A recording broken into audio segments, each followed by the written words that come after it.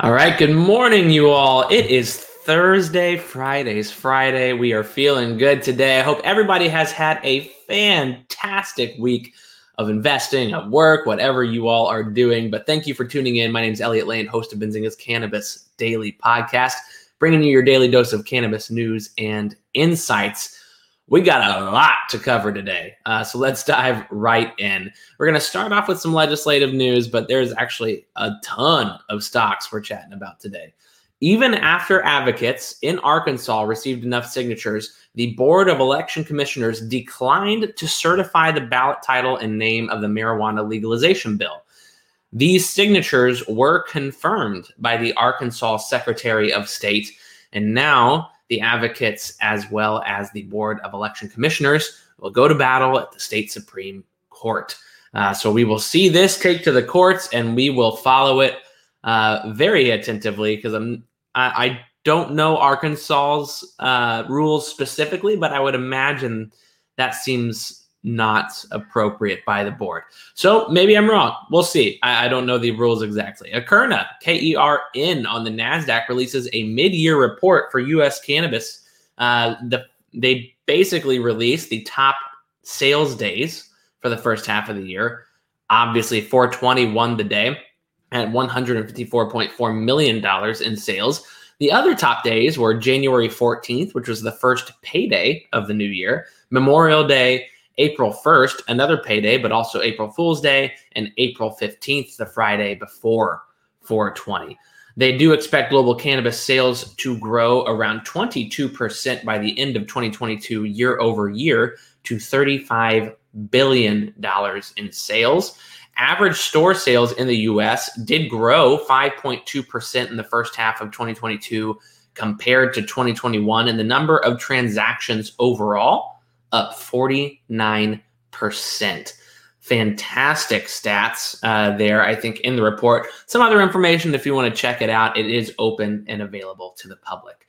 Green Thumb Industries, OTC-listed GTBIF, one of the top-tier cannabis operators and producers in the United States, reported their second quarter earnings yesterday. Their revenue is up 4.8% sequentially and 14.6% year over year to around $254 million. This was definitely driven by sales in New Jersey and somewhat Illinois. Year to date, in the first half of 2022, $496.9 million in sales. That number is up almost 20% year over year. Adjusted operating EBITDA up 17.4% to $78.7 million. Very solid quarter from Ben Kovler and team over there at GTI, with 100% one of the strongest balance sheets in the cannabis space, especially in the U.S. So a lot of people feeling very bullish. They see this report, like they got a lot of congratulations on social channels yesterday. That being said, there's always another side to this in cannabis. Pablo Zuanich from Cantor Fitzgerald releases a note on GTI. He does stay overweight, but lowers his 12-month price target to $31 from $39. Overall reason, he says, is sectoral derating, which to me is a bit ironic, as GTI's numbers were completely counterintuitive to the trends of the sector thus far in the first half of the year. But he still is remaining somewhat cautious, we'll say. One of the stats that he did offer up for GTI, which I thought was interesting, while retail prices were up 12%, wholesale was down 12%. However, he did say that's not really a fault of GTI, as that is market driven. So overall, great quarter. Former NBA guard Iman Shumpert was arrested at the Dallas-Fort Worth airport on felony drug charges after authorities found cannabis in his bag. You know, it's hard to not compare this to the Brittany Griner situation. Obviously, she's in a different country. We want her to be a part of our legal system. But this seems as this seems a bit of a smack in the face to all those trying to fight for Brittany Griner's release. MariMed, OTC-listed MRMD, launches cannabis-infused ice creams. Fantastic, MariMed. They debuted at the company's Middleborough, Massachusetts dispensary this week. They are also the ones that had the world's largest pop brownie a few months back. Overall, MariMed getting creative. You got to love it with when companies are just having fun. And I feel like MariMed has fun. Ayr Wellness, AYRWF on the OTC, brings its popular Lit Flower brand to Massachusetts. And one more product launch here, Breckenridge Distillery, of course, we all know a subsidiary of Tilray, NASDAQ-listed TLRY, partners with the Denver Broncos to release a limited edition Mile High Bourbon Blend. Love the partnership, but as a Kentuckian, I still refuse to recognize Breckenridge as bourbon. High Tide, NASDAQ-listed HITI, closes their first tranche in the acquisition of Choom.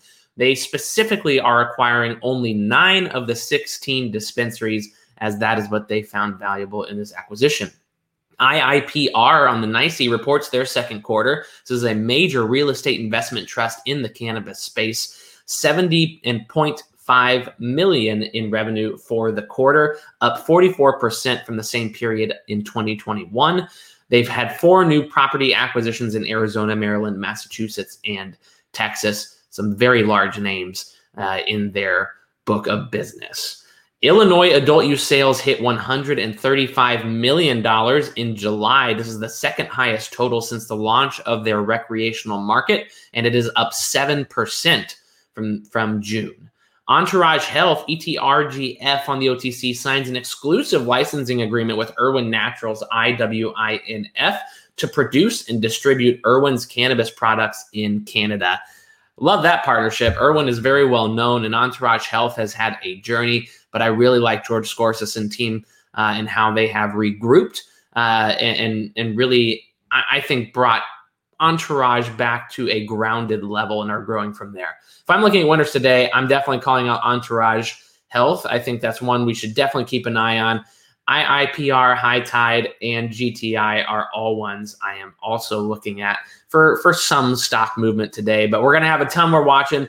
A lot of stock news finally today. There's going to be a lot more over the coming weeks as more companies release their earnings and how they did over the previous 3-month period. With that being said, this is Elliot Lane, bzcannabis.com for the best cannabis event in the industry in Chicago in September. Benzinga.com/cannabis for all your cannabis news throughout the day. I'll see you tomorrow.